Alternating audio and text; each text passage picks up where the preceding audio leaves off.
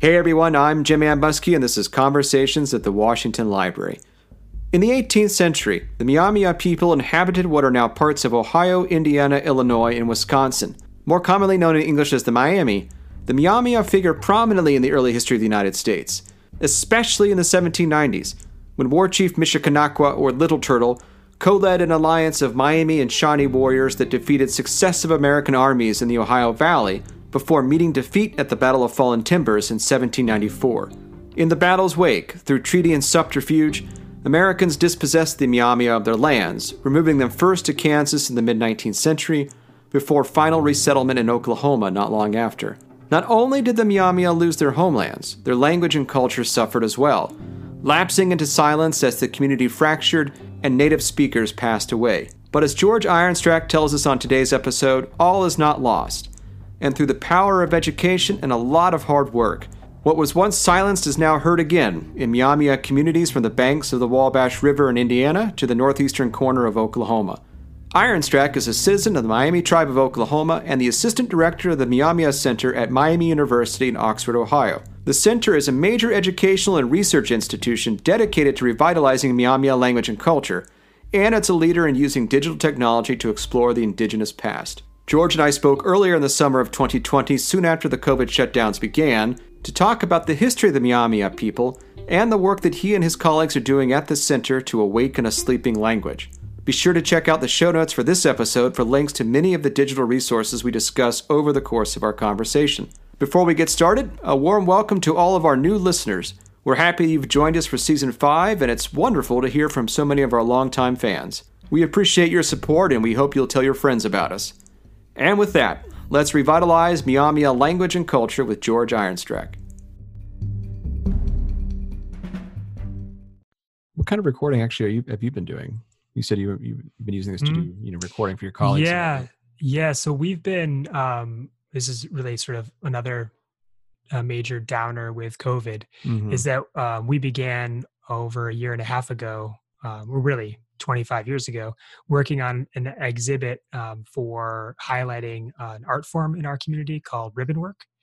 And we were scheduled, we opened an exhibit in January called Pepanga Sha Pikake Ekwata Menge Myaamia Ribbon Work.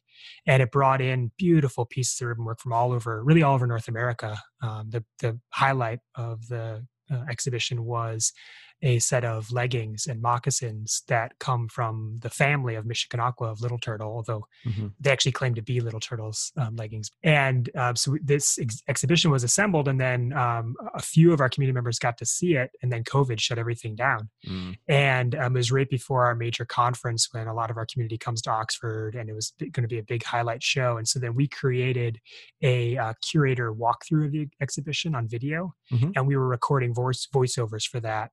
Well, George, you just mentioned both Little Turtle and ribbon work, and so one of the two of the things we wanted to talk about today is one, early American history, and specifically looking at the Miami people's relationship with white Americans like George Washington in the early Republic. But also, much more importantly, we wanted to talk about the Myaamia Project and the process of revitalizing Miami language and culture, and we'll kind of get to that in the second half of today's show. But I thought, maybe we should start with some historical context and with some foundations to help ground our audience in the work that you are doing there at Miami University in Oxford, Ohio, and talk a little bit about Little Turtle and his relationship with George Washington in the 1790s, and or equally as important, the history of the Miami people in the 18th century and the circumstances that required a language and cultural revitalization in the 20th and 21st century. So can you give us a sense first of who Little Turtle was and why he figures so prominently in the history of the Miami people, but also in the history of the early United States? Yeah, absolutely. So Michikanakwa, as he's named in our language, or he's called Little Turtle in English, was a Myaamia leader, first a war leader, and then eventually a civil or peace leader that rose to prominence beginning in the decade and a half of warfare that preceded his visit to Philadelphia to meet George Washington in 1796. So he first rose to position where his community sought him out for leadership through warfare, and then became a peace leader with the first Treaty of Greenville in 1795. He's today sort of widely known and acclaimed, but for the first part of his adulthood, we actually don't know a lot about him. So the major biography of him tries to ascertain exactly when he was born and where he was born, and really that remains unclear today in the historical record. But probably born sometime between 1747 and 1752, in and around what is today, or to the west of what is today Fort Wayne, or Kikayonge, place that eventually became called Turtletown, and first really rises to prominence when he shows up as a major leader, destroying a kind of amalgamated force of Frenchmen and Americans led by a man named Labalme in 1780. And then he becomes increasingly important to Myaamia community as we face successive invasions of our homelands in the 1790s, led by different generals, Hamar, St. Clair, and eventually Anthony Wayne, and is one of the leaders credited with the major defeat of the U.S. Army at the Battle of the Wabash, also known as St. Clair's defeat in 1791. But I think, again, here I lean on the major biography of Michikanakwa by Carter, it's called The Life and Times of Little Turtle, where really it's the turn towards peace where he becomes really well known, in part because he's a very skilled promoter of himself. And Carter argues that you can't really understand Michikanakwa without also understanding his son-in-law, Api Kaneta, a man also named William Wells, who was a captive captured around the age of 13 and adopted into the Kenepeko-Mekwa, the Eel River community, and eventually marries Michikanakwa's daughter. And it's really sort of, he says you have to understand both of them as together. It's hard to separate the two of them.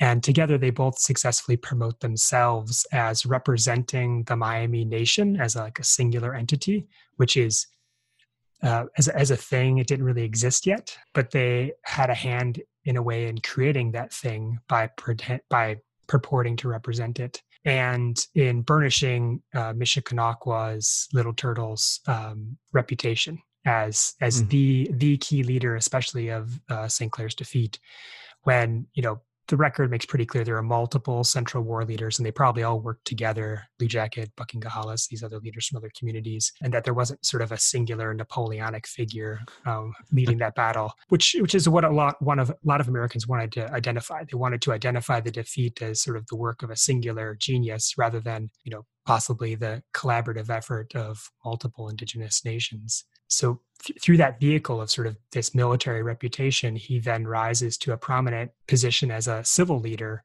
beginning at the Treaty of Greenville in 1795 that establishes our first peace with the United States.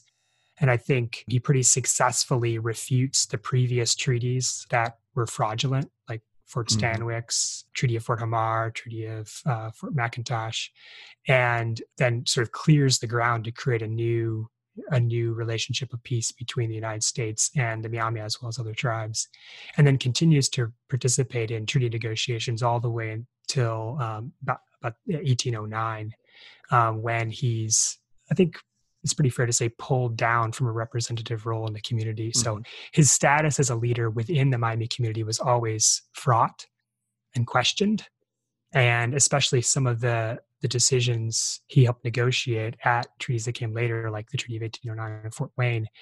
His own community deeply disputed the legitimacy of those treaties. And basically after 1809, he was never sought out to represent the community again.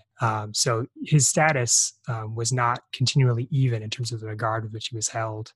And really up until his death, the beginning of the War of 1812, he did not represent his community in a significant manner, and was not, I think it's fair to say, held in very high regard by his broader Myaami community at the time of his death. Now, of course, his immediate family still held him in high regard, but his reputation in the community declined. And it kind of remained that way until really the late 1800s. And there's this sort of resurrection of Little Turtle as this historic champion figure.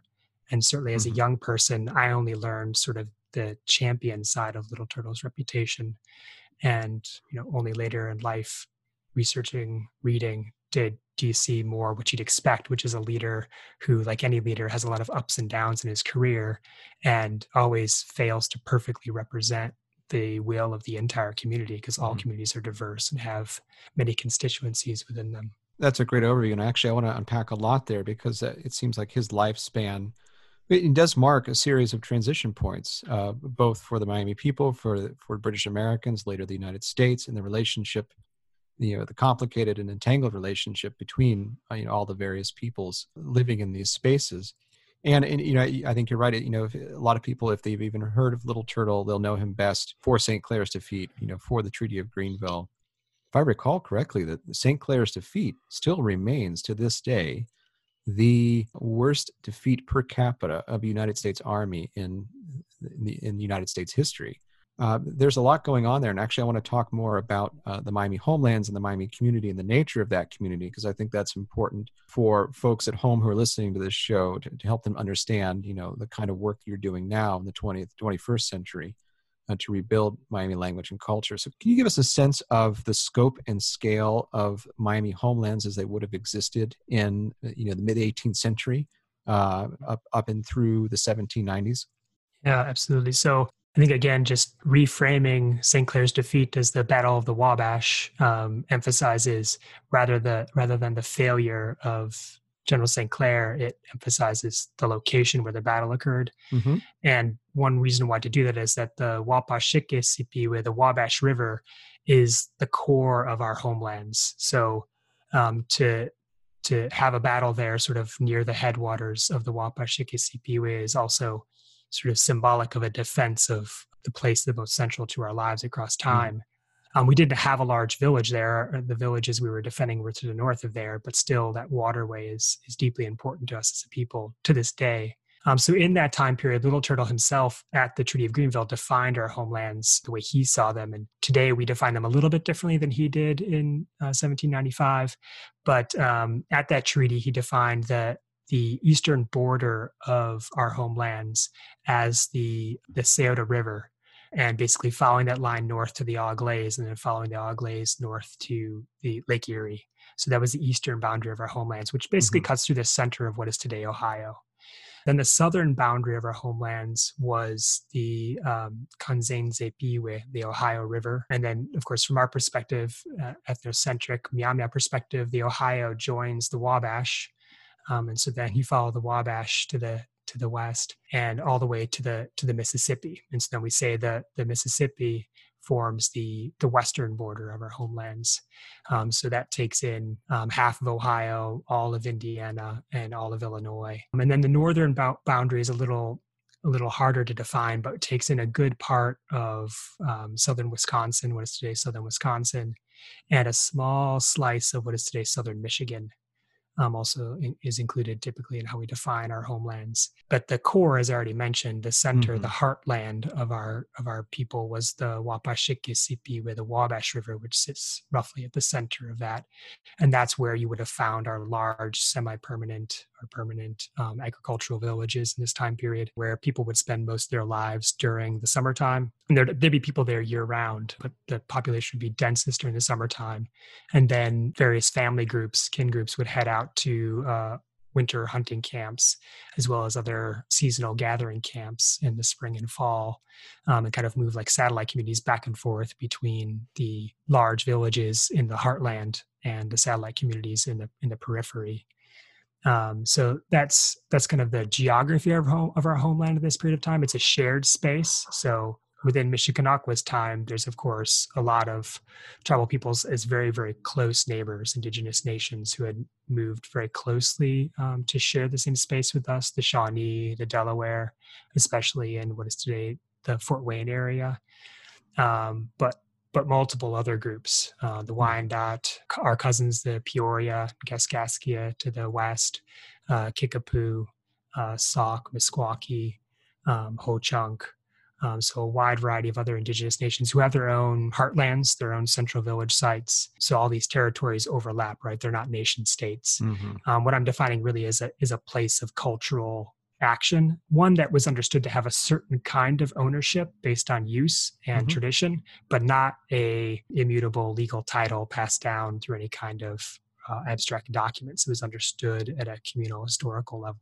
Well, that's an important point to make, right? Because if you look at not any 18th century map, because some are better than others, or at least maps produced by English speakers or produced in Europe, some are better than others about labeling the relative positions of peoples in this space in this period. But a lot of those maps, you would get the impression that it's just vacant space and that there's no one living there. Presumably, because they wanted to make it seem as if that land was there for the taking and that there was no clear legal title, at least in terms of how Euro-Americans defined it, and that gave them the license or the right to, squat, to negotiate fraudulent treaties, to do all these different kinds of things to an attempt to dispossess native peoples of their property. Yeah, absolutely. I think that the idea of terra nullius is sort of a space that's unoccupied or void of legitimate human habitation is one that, informs a lot of colonization globally, in this period and the period before that we're talking about. Mm-hmm. It springs from that desire, which you already described, to excuse or explain away why it was legitimate to take this land. And it also comes from sort of a lack of knowledge. So many of the map makers had never visited these spots, were asking questions sometimes of people who had, but it's always a relatively imperfect representation.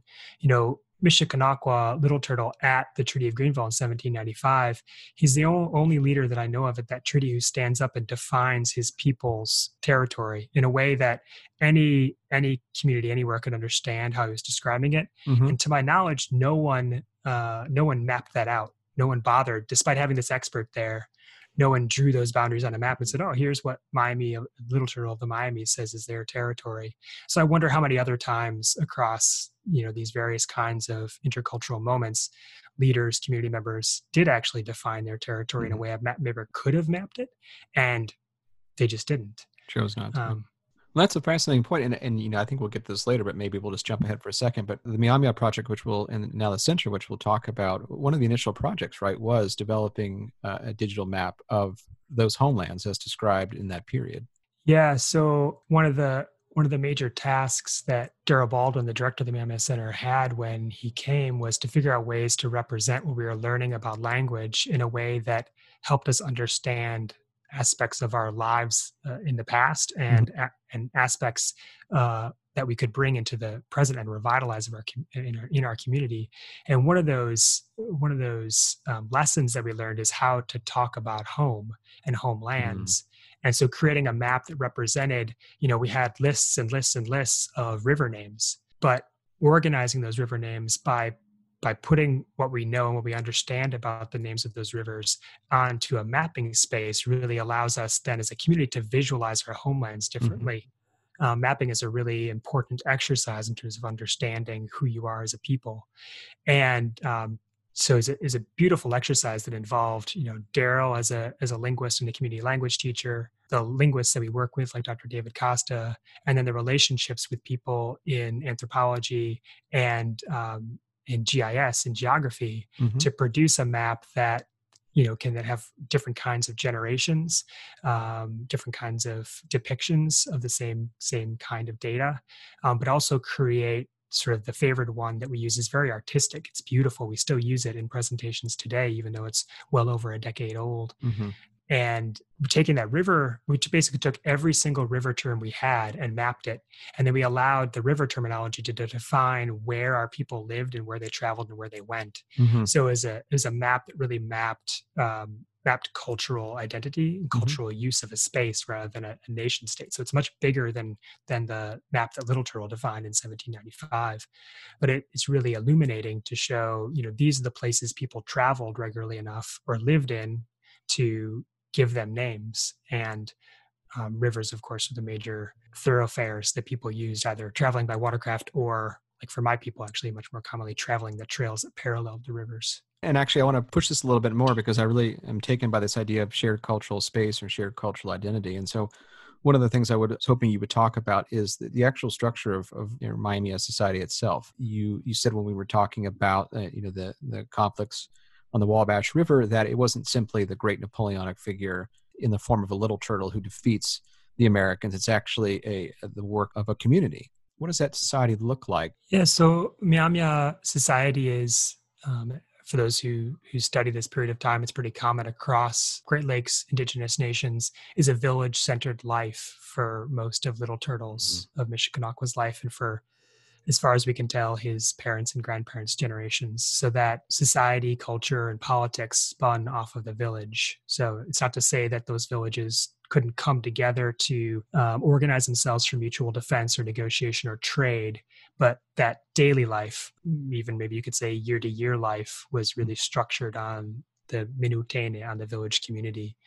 And so life in the village was centered off of and spun off of the orbit of women. So the female leaders were the heads of households, and construction and ownership of the home and control and care of the children was fell under the realm and responsibility of women in the community. And then women were also responsible for farming. So all these communities were agricultural communities producing vast fields of mijipe, of corn, as well as growing other agricultural produce like squash and beans, although Myaamia people did not employ Three Sisters agriculture in the sense that others did. And then multiple other plants that were either loosely grown in terms of managed populations of wild plants, or directly harvesting in spaces like wetlands, wetland tuber harvesting, which was a major part of the diet too during particular times of the year. Maple sugaring, harvesting from maple sugar groves, harvesting sap from maple sugar trees in the springtime. So all of those activities were really under the control of women. They dictated the work, they organized the work, they controlled the product of that work. And then they also were responsible for processing the hides and meat that men would bring back when they traveled outside the village to hunt. And again, the products of that labor were under the control of women. So that center space then was governed, the village space was governed. Most villages had both a male and female council. And those councils, made up of heads of families, made the major, when the village needed decision-making bodies, which wasn't a daily thing, they would make the decisions necessary about what the village was going to do. And there were usually a single woman, Akimakwa, a female leader noted as the lead female civil leader, and a single man, Akima, noted as the lead civil figure. And both of these civil chiefs were viewed as servant leaders, so that they had no coercive power. When or if they were gained any kind of wealth or capital, that wealth or capital actually belonged to the entire nation and could be basically taken from them at any time. So they were representatives in the ideal sense. Didn't always work out the way in practice, but they were to be representatives of the community when called on. But day-to-day life didn't require the actions of any single leader politically inside the village. Outside the village was really viewed as the space or the domain of men. So you have this relationship between men and women where they're not equal in the strictest sense of the word as we view it today, but there's an equitable balance of influence within the community. And so, the influence of women was higher inside the village and the influence of men was higher outside the village. Men were responsible for, as I already said, hunting.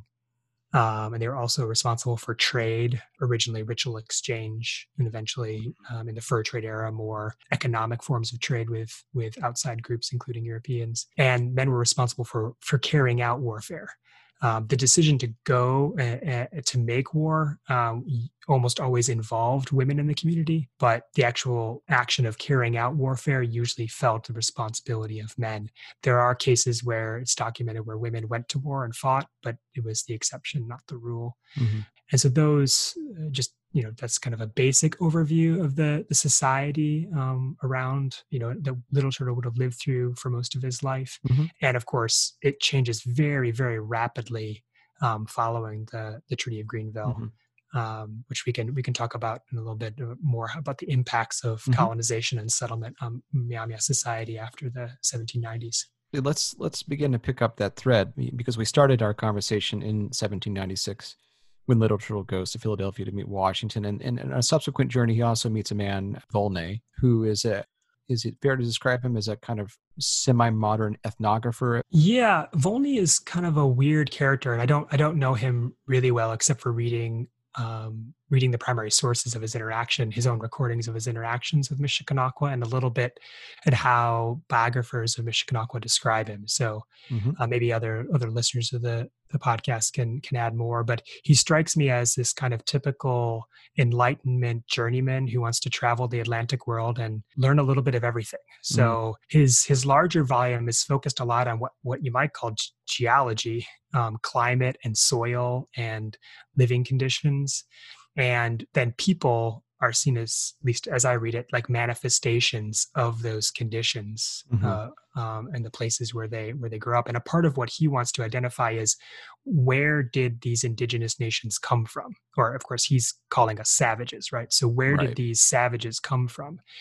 And I think that's a part of a broader effort. I think Thomas Jefferson was interested in much the same thing, that then language could allow you to identify, if you could figure out how these languages were grouped by families, and you could demonstrate they all descended from, one or two or three very small groups, and then you could show where those groups came from, then you could show how did these indigenous people come to what is today called North America, or was then began to be called North America, to our, right, how we came to live in our own homelands.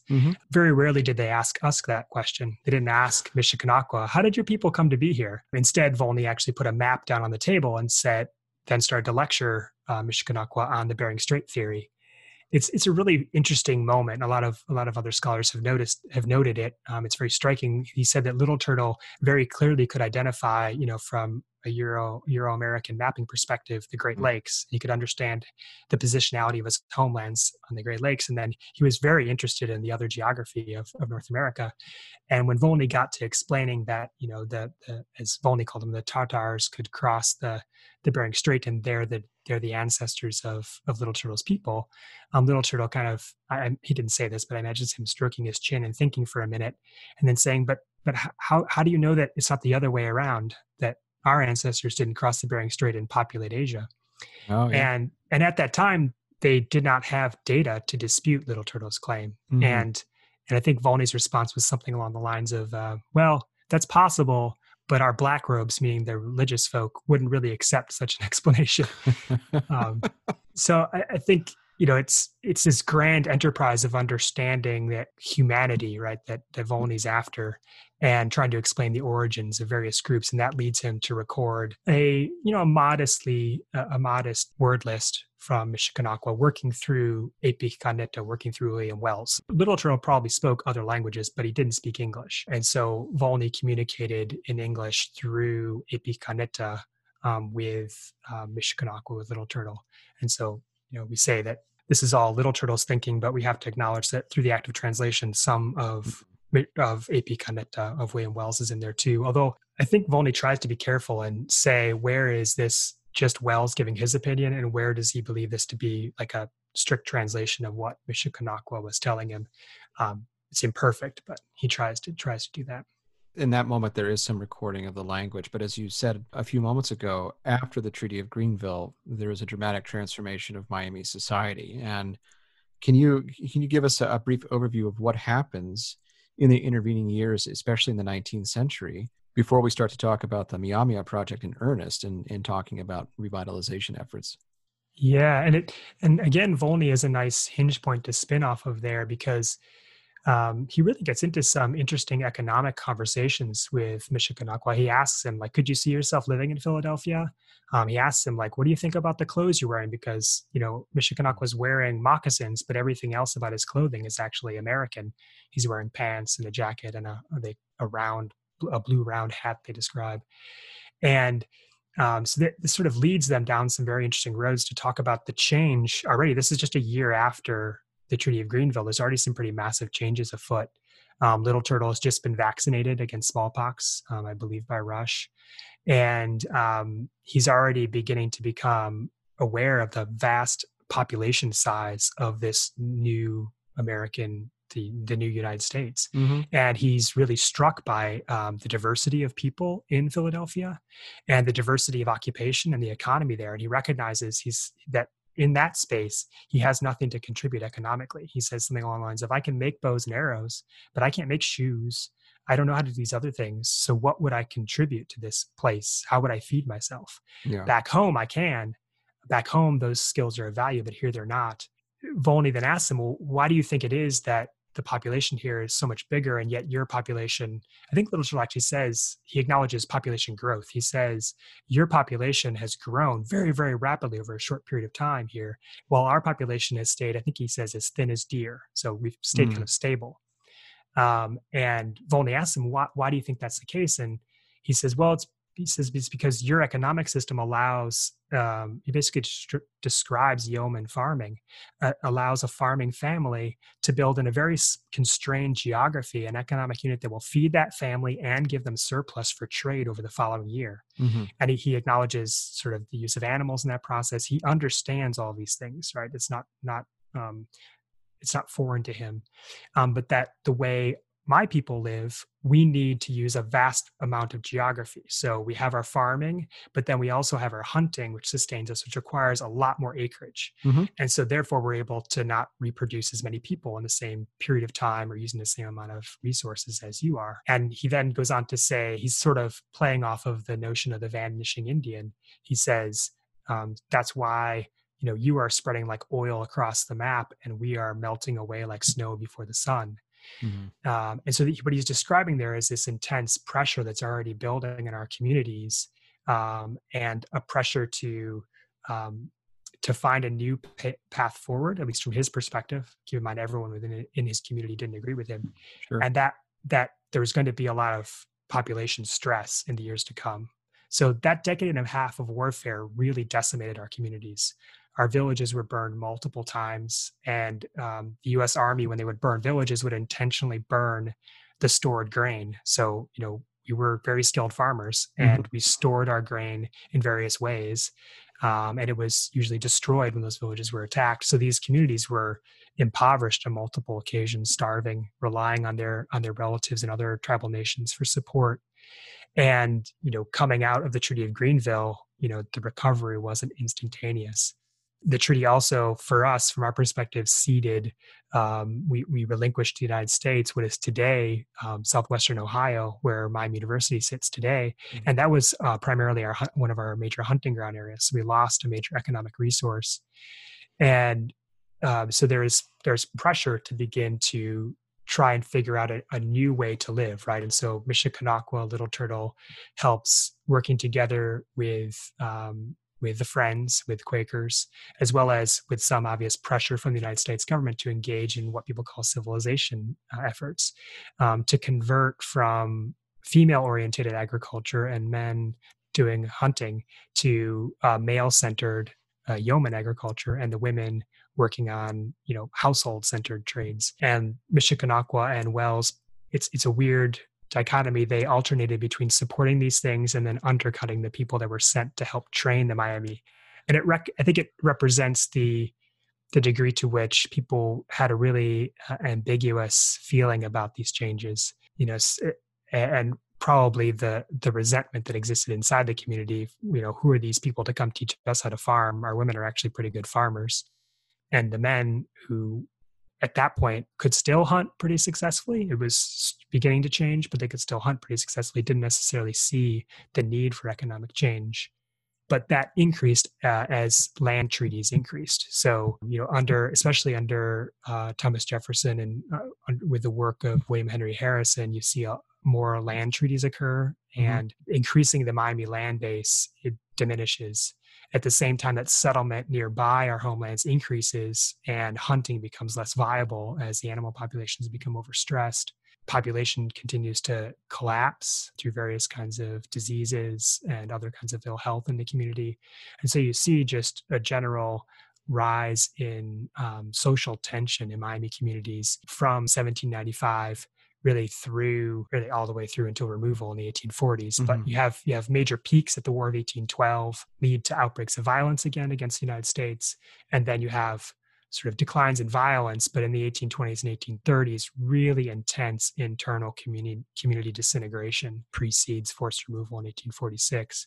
And that's because basically in 50 years, our entire homelands are ceded. We're left with barely over 500,000 acres prior to forced removal that's collectively held, and that's not enough land to feed the community. So, and the process of unleashed by William Henry Harrison of indebting tribal leaders and tribal families to force them to the treaty table, to then get them to cede more land and then indebt them again, just produced this horrific cycle of trade debt, treaties, payments, then more debt. And it just set the community into a really terrible economic spiral that was manipulated by all of the people around the nation, the fur traders, the government agents, the elected leaders of the United States. This whole process was manipulated to basically strip Myaamia people of our land. The goal being, right, in the end, to either assimilate us into American society so we disappear as a distinct indigenous nation,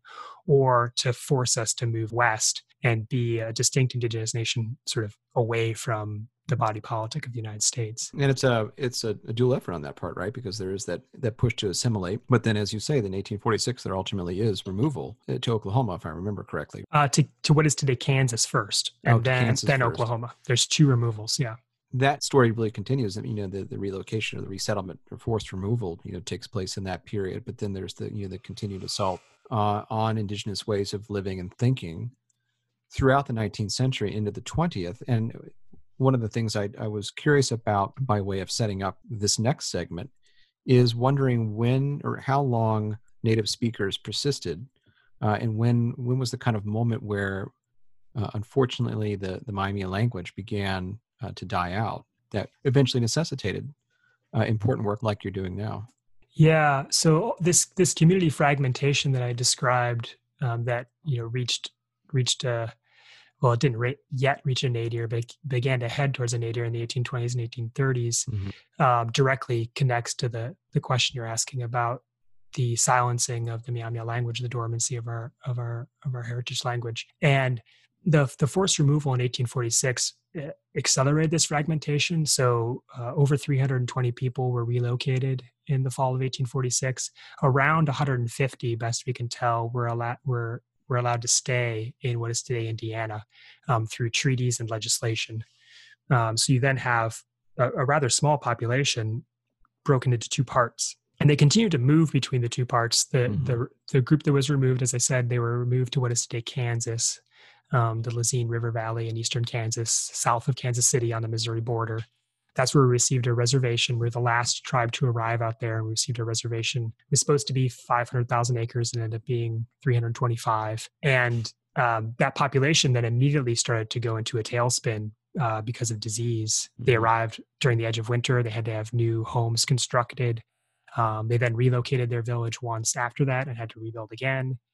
And in 1854, we signed a treaty agreeing to diminish that reservation and to engage. This is actually before the Allotment Act, but we agreed to allot the reservation into individual parcels held by heads of family that would be protected for a period of time before they could become sort of fee simple lands. And so you then have the land base diminished again and then divided, fragmented again. And then, of course, the Civil War hits. It's a great time to be in Kansas, right? Bleeding Kansas breaks out. And literally, John Brown, that's happening on Indian land. All of that is happening on Indian land. Myaamia people some of our community become sort of refugees in our own land as the Civil War breaks out early, and even our own homes are attacked, caught in the crossfire of this war between, amongst the people who brought us there. And after the Civil War, Kansas is a state, and again, the same language and same processes repeat themselves. And we're basically coerced into signing an omnibus treaty together with a bunch of other tribes in 1867 to remove to Indian territory. So the idea was, if Indian nations belong in Indian territory, what is today Oklahoma, and don't belong in Kansas because it's a state. But if some of your people want to stay in Kansas, because many of them had just rebuilt homes there, what they have to do is they have to basically forswear their citizenship in the tribal nation and agree to become citizens of the U.S. And if not, if you want to stay a citizen of your tribal nation, you have to go to Oklahoma or Indian territory. So we think as many as 30 people make that very difficult decision and remain in Kansas. And then the rest of the nation, which is very small by that time, over 100 people, relocates to the northeast corner of Indian territory. And again, we're the last to arrive. We end up sharing a reservation with our cousins, the Peoria, a very, very small reservation in comparison to what we had in Kansas originally. And so now you have the population, a very small population, fragmented into three groups. And so maintaining a minority language and culture when you're extremely small and also fragmented into three geographical locations, it was very difficult at that time in American history. You add to that the force of the boarding school system. So you have these attempts to assimilate people by dividing their land and forcing them to abandon communal style living for nuclear family style living. And then you also take the children out of those families and you take them to residential boarding schools where they're not allowed to speak their traditional language and encouraged to not teach that language to their future children. You create a really powerful means by which to assimilate children, right? The goal is to destroy Native nations through their children by assimilating them into the broader American public and convincing them to adopt, a lifestyle that as you move wherever the work is, family is sort of secondary to economic contribution. And so all those forces together really by the turn of the 20th century put the Myaamia language, what we call Myaamia Tawenge, puts our language on a trajectory towards silence. So if children under 5 are not learning it, then no matter how big your population, if children under 5 aren't learning it, the language is not going to exist as soon as sort of death takes its natural course in a population. So really, by the 1930s, the number of opportunities to be in like a group, a room with a large number of people and speak the language had really declined. So speaking, people who either had good, strong memory of the language or could speak it fairly well, those folks, you imagine they were raised by their grandparents and other kinds of opportunities to learn the language as children. We see those folks beginning to pass away in the 1960s. I see. And we think that there may have been one partial speaker of the language now who lived into the 1980s, but he was never interviewed. We don't know the extent of his knowledge. But so even though we can say that maybe some speakers lived into the 1960s or 1980s, that wasn't like big group interaction. The language had become quite moribund by that point. It had become fixed and wasn't evolving. So new words are not being created. So really the last time the language was vibrant, you could say, or anything close to vibrant would have been, that transition point into the 20th century. And for me growing up as a young person, I unfortunately learned that our language was extinct. That was the word that was used. And I only heard, sorry, go ahead. Well, so actually I was going to ask you that because I heard you use the word silence and I was really fascinated by the choice of word there because we're about the same age. So when we were kids, you heard about extinct languages and certainly on your end, you heard it about your own indigenous language. But I'm really fascinated by the distinction between silence and extinction. What do you see as the main differences there? Yeah, well, I think let me just describe my personal experience first, then I'll come back to the differences between the two terms. Yeah, sure. I think as a young person, who grew up understanding really that my grandfather was Myaamia, and I didn't really see myself as Myaamia. In terms of fragmentation of population, my family eventually lost our land in nearby what is today Fort Wayne and ended up in Chicago, which is a Myaamia place too, historically, but one I didn't see as Myaamia as a kid. And did not have the benefit of spending time with my relatives in Oklahoma until I was an older teenager, or my relatives also in Indiana much until I was an older teenager. And so this word of extinction was really powerful, right? The idea was our language was gone and could not come back. And I heard it in a fragmentary fashion. So people had memorized some songs and prayers and some giving of traditional names, but no one knew what they were saying anymore. Their translations were very figurative and they didn't literally understand the words anymore.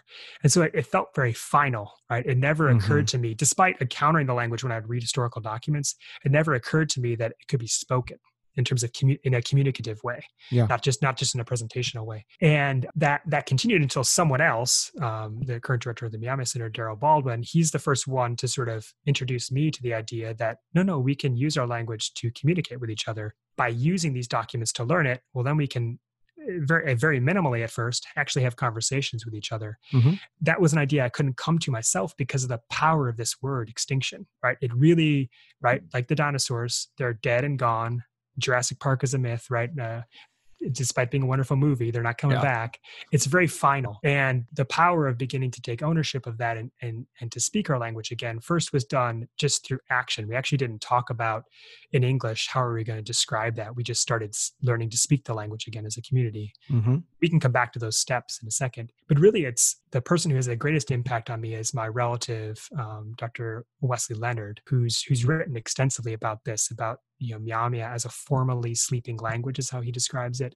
And it's a really powerful to then actually begin to articulate what it means for us to speak our language and to describe it as being silenced, right? That there's entities actively seeking to stop our language from being spoken. It's not a passive process.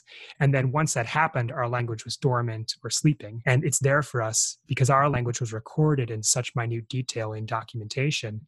It's there for us to wake up and speak again if we choose to. And so the power for that today is, when we need to talk about our language's history, we don't have to touch on that really powerfully negative word that sort of shuts down what we're doing. Right. And we can just acknowledge the process as we see it today as it's empowering, right? It emphasizes the resiliency of our people and it represents the resiliency of our language. So that to me is the really important distinction between those two words. That said, my kids today who have been speaking the language since they were born, I don't think they fully really understand that the language was even dormant for a time because for them, it's really real and it's always been there. And that's all that matters. So the conversation about sleeping languages is really one we have more now with people like outside our community. Yeah. And when we're working with our college students and we want them to understand the history, we then talk about this, but more and more we just speak our language and don't focus so much on defining it internally. Sure. Well, then let's talk about those steps of removing that silence, of waking it back up. What was the kind of work that the Myaamia people have had to do to remove that silence? It's kind of interesting to think about the generational shifts. I think about the life that my grandfather had, which was very difficult, the poverty that it sort of enveloped my family after the status of our land was questioned and we lost our land in Indiana. Common theme across people in my grandfather's generation and before. And in my father's generation, the same generation as the director of the Myaamia Center, Daryl Baldwin, there's this moment where we can catch our breath again, where we're not simply struggling to survive. Because you cannot, I would argue, take these really important actions of sort of reflection if all you're doing is day to day trying to survive. And so in that generation, the baby boomer generation and those born just after it, they began to ask questions like, what happened to us? And people like Daryl began to ask, what happened to our language as a part of what happened to us? And, asked his father. His father said, I don't speak it. Obviously, your grandfather didn't speak it. We have these family documents that have words in them, but maybe you should go over to Peru, Indiana, where there's a large community of Myaamia people and find out if anyone speaks it over there and so on. Check the Oklahoma community and, it was found that no one spoke the language, but Daryl was still really empowered to want to teach something of the language to his children and to begin to use it in his own daily life. And so he used these by our standards today, fragmentary word lists to begin to learn how to say particular phrases that are useful to daily life and teach it to his family. Once the Myaamia people living elsewhere learned of that, various people were really inspired by that and wanted him to come share what he was doing with them. So he didn't start this with the goal of being a community teacher. He just wanted to use it for himself and his family. But, when the Myaamia tribe of Oklahoma put in for a grant in 97 to really begin trying to train language teachers, that's when we kind of move from an individual effort centered on Daryl's family to something that could be broader communally. And there was a grand dream, right? I remember it of like, we'll all become fully fluent in, a couple of years, and then we'll be teaching other people in our community and it'll happen so fast. And there was a lot of disappointment there along the way. But at the same time, it was really empowering to learn what we could, to speak what we could with each other. And it really strengthened our relationships with each other. But to make sort of the next steps required more than just this community effort, than just the tribal nation helping through grants and other financial means to support Daryl and his work. Because our language had been dormant for so long, and because we were revitalizing from documentation, we didn't even have audio recordings of speakers. Sure. You couldn't answer some of the questions that we were asking. How to say this? How would you articulate this idea? How do you create new words for things like cars, automobiles, and computers? And to do that, you really needed the tools of linguistics. And so by pure luck across the continent, but I think born in the same year as Daryl, was David Costa. He wasn't yet Dr. David Costa, who was considering a PhD in linguistics. And I'm sure, as you remember, a lot of times when you're going to pursue a PhD, you're like, I really want to do this, but I don't really know what I should study. And you have this dialogue with your advisor, and his advisor, this is semi-mythologized, but I always imagine him like reaching behind him on a shelf and grabbing like an old dusty binder and thumping it on the table. And he said, here's this language, Myaamia, Illinois. And we don't even know, this is in Berkeley, we don't even know if there's speakers of this language to this day. We don't know even what materials there are for this language. This would be a great topic for a dissertation. And so just by pure luck, David gets offered our language, Myaamia, Illinois is what the linguists call it, as his dissertation topic. And then he does the same process Daryl does. He goes to try and find all the documents. He goes to Oklahoma, he goes to Indiana, and basically ascertains there are no living speakers of the language. But what he does find, what his advisor didn't know, is that the corpus of data on the language was immense. It was enough to do a sizable dissertation on. It's so much data now that it's actually another lifetime's worth of work. And it dates all the way back to the 1600s when French Jesuits first came to the Illinois country, and stretches all the way to the modern linguistic era, all the way actually to those last speakers in the 1960s. Wow. So it's an immense amount of data, but to analyze that data, to process it, because it spans different translating languages, French, Latin, English, and then it has different orthographic systems. It requires so much intense knowledge of the field to begin to process these things, these sources, that there needed to be more academic tools brought to help us. And that need results in what today we call the Myaamia Center at Miami University. The Miami Tribe of Oklahoma realizing that at that time in Oklahoma, they didn't have the resources, the tools necessary to advance this work, to do the deep processing of the linguistic materials, and then the creation of the educational programs and materials that utilize that data to then teach to the community. They needed help with that. And the Miami Tribe was lucky enough to have a relationship with Miami University that stretched back to the 1970s, and was able to arrange to create what was first called the Myaamia Project in 2001, with Daryl Baldwin as the first and only employee of it at that time, to start that work of, making a dictionary, making that map that we already described of our homelands, and beginning to take steps forward to produce the educational programming by which people can learn to use our language and revitalize aspects of our lifeways that we want to revitalize today as a community. That in a nutshell, that's the quick arc from sort of silence to reawakened again. And a few of the people key to those initial steps. Well, you talked about, as part of this process of throwing off the silence and of awakening the language, that you actually have to teach the language, and that especially for folks of your generation who were aware that it existed but didn't speak it, but then had to come into it, as opposed to your kids' generation who are enmeshed in it from birth. And spoiler alert, or not spoiler alert, but just, inside baseball for our listeners out there. I mean, I remember when your first son was born, and he was a little guy, and I should say your wife is a Spanish teacher, and your little son was moving between 3 languages with such fluidity that I was embarrassed for myself that I can barely speak English. Can you talk about the process of teaching the language, and what kind of tools that the center has developed to impart that knowledge and to help people re-embrace their cultural heritage?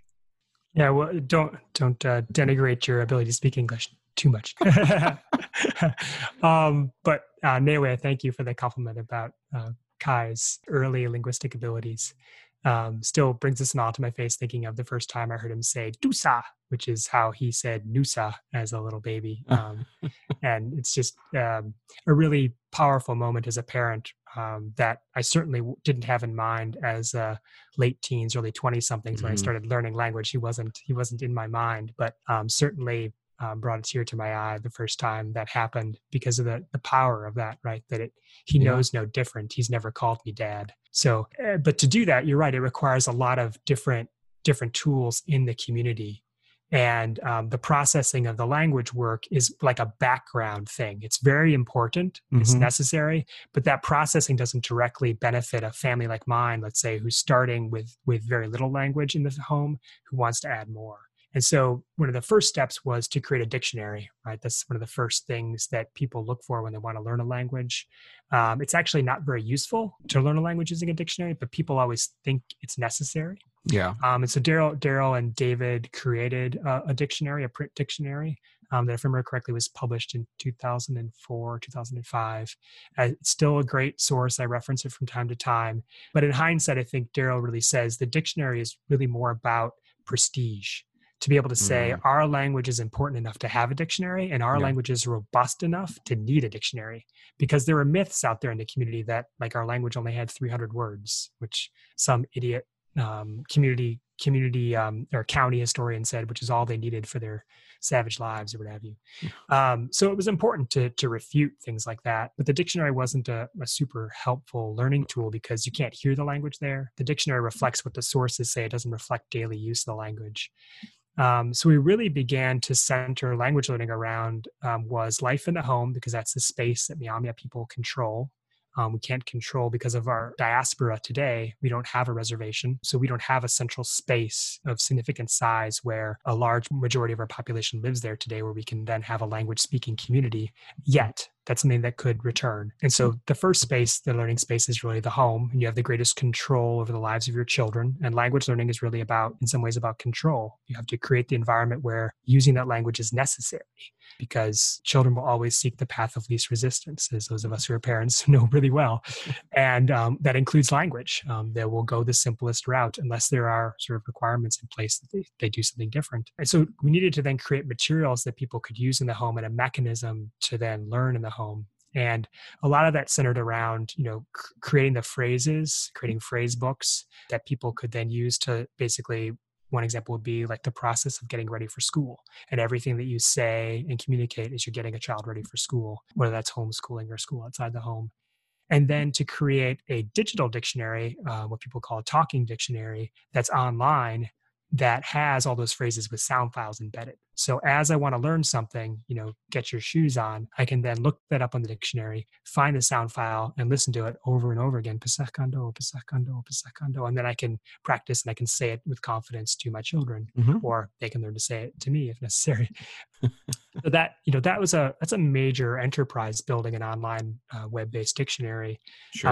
And it involved a lot of collaboration, again, on campus with folks. Obviously, we need to bring our linguistic team to the table. And then we've had a great collaborative history with computer science at Myaamia University, building these tools, building app versions of the dictionary that works on the phone.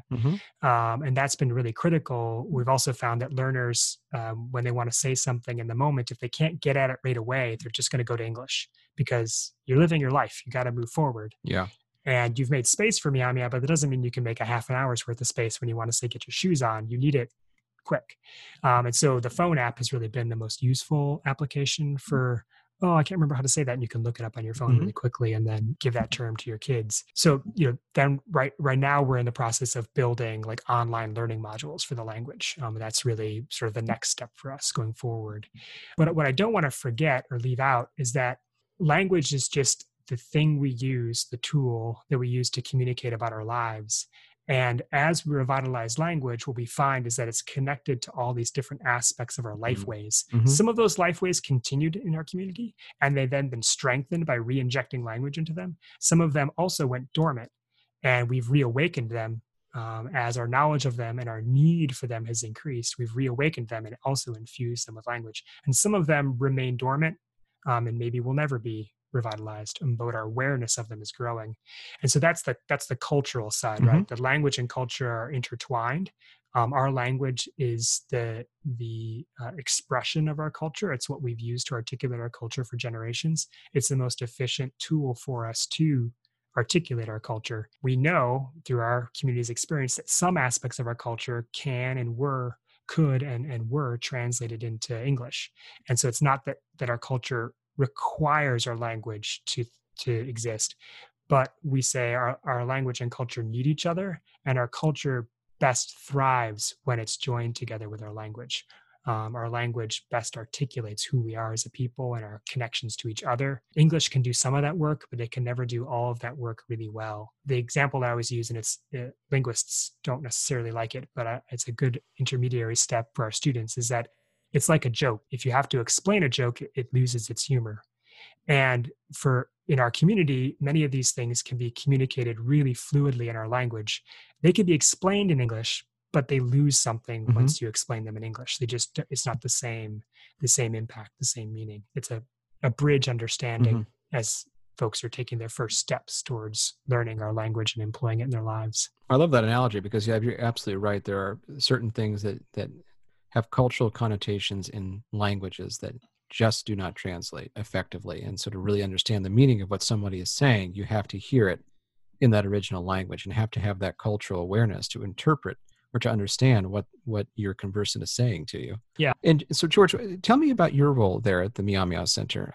You've been a part of the Project Now Center for a very long time. And what kind of work are you doing right now? And what is your role in this enterprise? Yeah, well, maybe I should step back first and just describe the Myaamia Center a little more broadly. So just to clarify, the center is an initiative of the Myaamia Tribe of Oklahoma with sort of two main tasks. And one is to continue the research and development in our language research work and cultural research work, to then develop the educational materials we need to advance education as a Myaamia community broadly. And the second then is to share what we're learning about that process on campus at Miami University. So we recognize in a very reciprocal way an obligation we have to the institution in which the Myaamia Center sits, to share what we're learning about language and cultural revitalization with undergraduates, no matter their background at Miami, and where possible, like with computer science students, involve them in that work.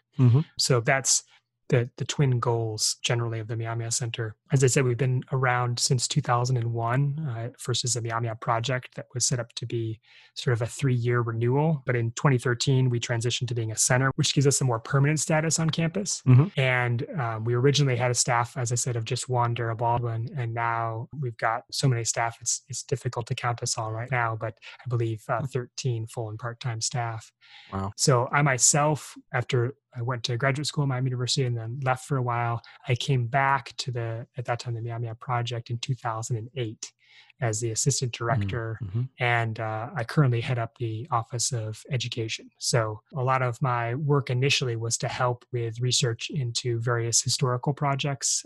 But really in the last 5 years, my work has transitioned pretty far afield from historical work.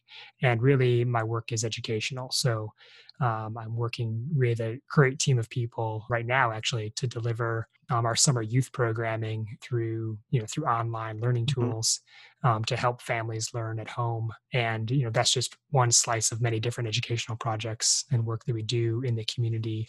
That's oddly enough reflective of Little Turtles Village life. It's very seasonal. So in the summertime, we're usually in Oklahoma and Indiana with the community, working with them. And then in the spring and fall, we're on campus, basically doing the research and development work, as well as working with our 30 plus Miami Tribe students who are on campus usually every academic year. And then in the wintertime, we're back in Oklahoma again for traditional storytelling and dances, and et cetera. So our work takes us all over the place geographically between all of our various Myaamia communities, but heavily centers us here at Miami University on a sort of day-to-day basis during the academic year. What is the relationship between the university and the Miami Tribe of Oklahoma? I mean, you mentioned that it goes back well into the 70s. For folks who are alums of the university, if you were a certain age, you would have grown up with a mascot that is not exactly the nicest mascot, and is actually a racist pejorative term for Native American people. And I'm not going to say it, but now they are the Miami Redhawks. And so we're under a different era in that regard, at least athletically. But there has been this long association between the tribe and the university that has allowed this kind of educational programming to flourish. Yeah, absolutely. So we oftentimes describe in English our relationship with the university with the phrase partners in learning, or in Myaamia Nipwan Dinge. And that really represents a powerful transition that occurred in the relationship in the 1990s. So as you mentioned, there was this issue of a race-based mascot at Miami University, and early interactions between the tribe and university oftentimes, sadly, centered on that issue of how to authenticate and maintain that race-based mascot. But in the 1990s, under the leadership of Chief Floyd Leonard and Dr. Murtis Powell at the university, there was a really strong transition made sort of out of the realm of athletics into the realm of education. And although the mascot hadn't changed at that point, the emphasis was really on how are we going to educate both Myaamia, Miami tribe citizens through this relationship, and how are we going to educate Miami University students about life for indigenous people in Northeast Oklahoma today, specifically the Miami tribe. And, from that, some of the seeds that were planted there really grew a really strong, rooted system that continues to increase and flourish to this day, and moved into the classroom, right? So then it's more about sharing about who we are today as a people and how we're affected by our past. And then again, under the leadership of those two individuals, the first Miami Tribe students were brought to campus. And those students' arrival on campus, I think it was 1991, really was a tipping point, because then you had tribal citizens on campus, just like the broader Miami University community, and eventually bringing their educational attainments back home to their community to help our community grow and move back towards a place where we feel like we're thriving and flourishing again. I think, that central connection of education really links the two together. And then the creation of the Myaamia project was kind of like the linchpin in sort of sealing this process up. But even there, we didn't start signing official documents like MOUs and MOAs until some steps down the path. So 2006, I think.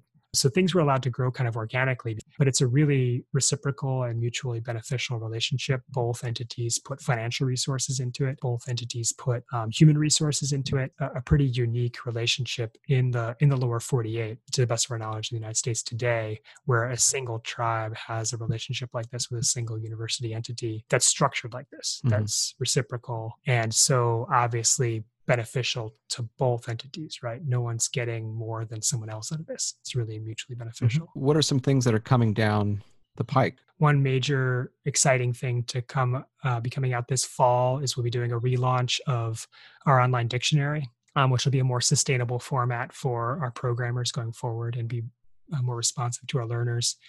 And then we'll also be releasing a new version of the Indigenous Languages Digital Archive, which is the online digital archive tool that will eventually have all of those various linguistic documents we talked about earlier on.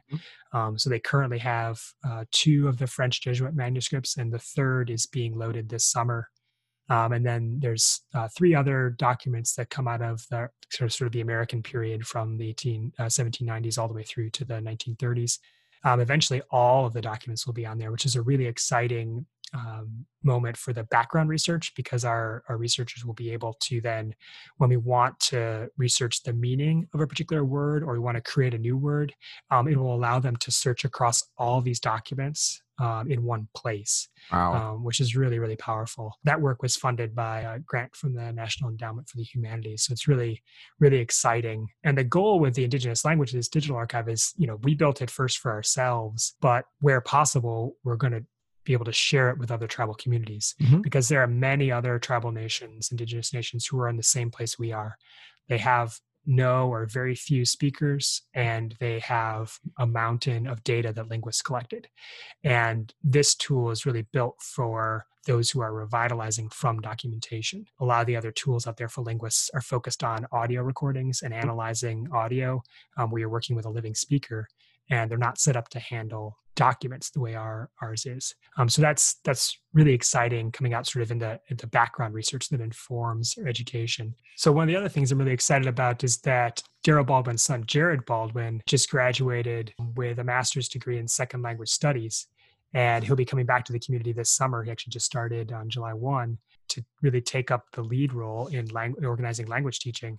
And inside our community, we acknowledge we haven't had a professionally trained language teacher. So we've all been learning how to do it here and there, relying mainly on sort of linguistics to inform how we're teaching. And now, we're going to have someone with all the tools in their box to really help organize and carry out language teaching. So that's going to be really exciting. And who knows what kind of steps we're going to make forward once he hits the ground. And then probably the last thing, because I could go on and on and on, is that my colleague and I, Tina Fox, who works with me, we're going to begin the first steps of creating learning modules centered on specific topics to really get into more serious long distance learning. So a lot of our work has really been face-to-face up until now. And obviously the COVID-19 crisis has changed a lot of that radically for us in a short period of time. But the goal is to create a much more developed learning at home system. And the first cultural node we're going to build that system around is food.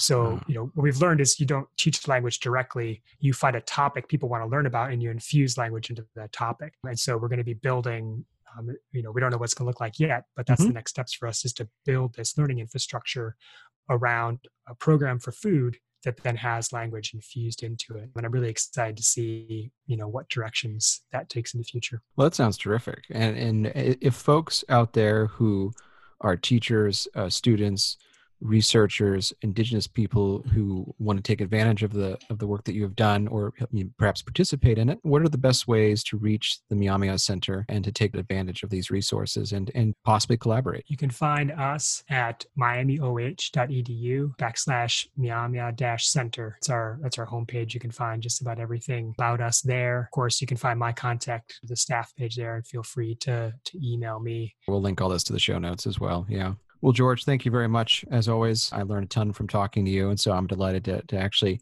have the first time in a long time to actually sit down and chat with you. So this has been terrific. And I'm sure our audience is going to get a lot out of it. And stay safe. Thanks again. And we hope to see you soon. Yeah. Thank you, Jim. If I have one lament, is that I didn't make you laugh enough, because your laugh is priceless on the podcast. So you got one there at the end. Thank you, sir. Yeah.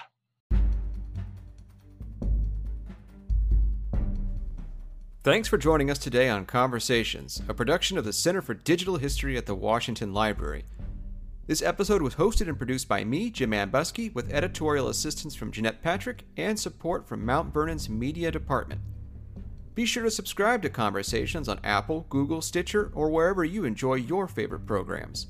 Have a question for the podcast team? Send it to us at conversationspodcast@mountvernon.org, and we might feature it on the show. If you'd like to support this podcast, you can do so by going to mountvernon.org/podcast. Thanks for listening, and we'll see you next time.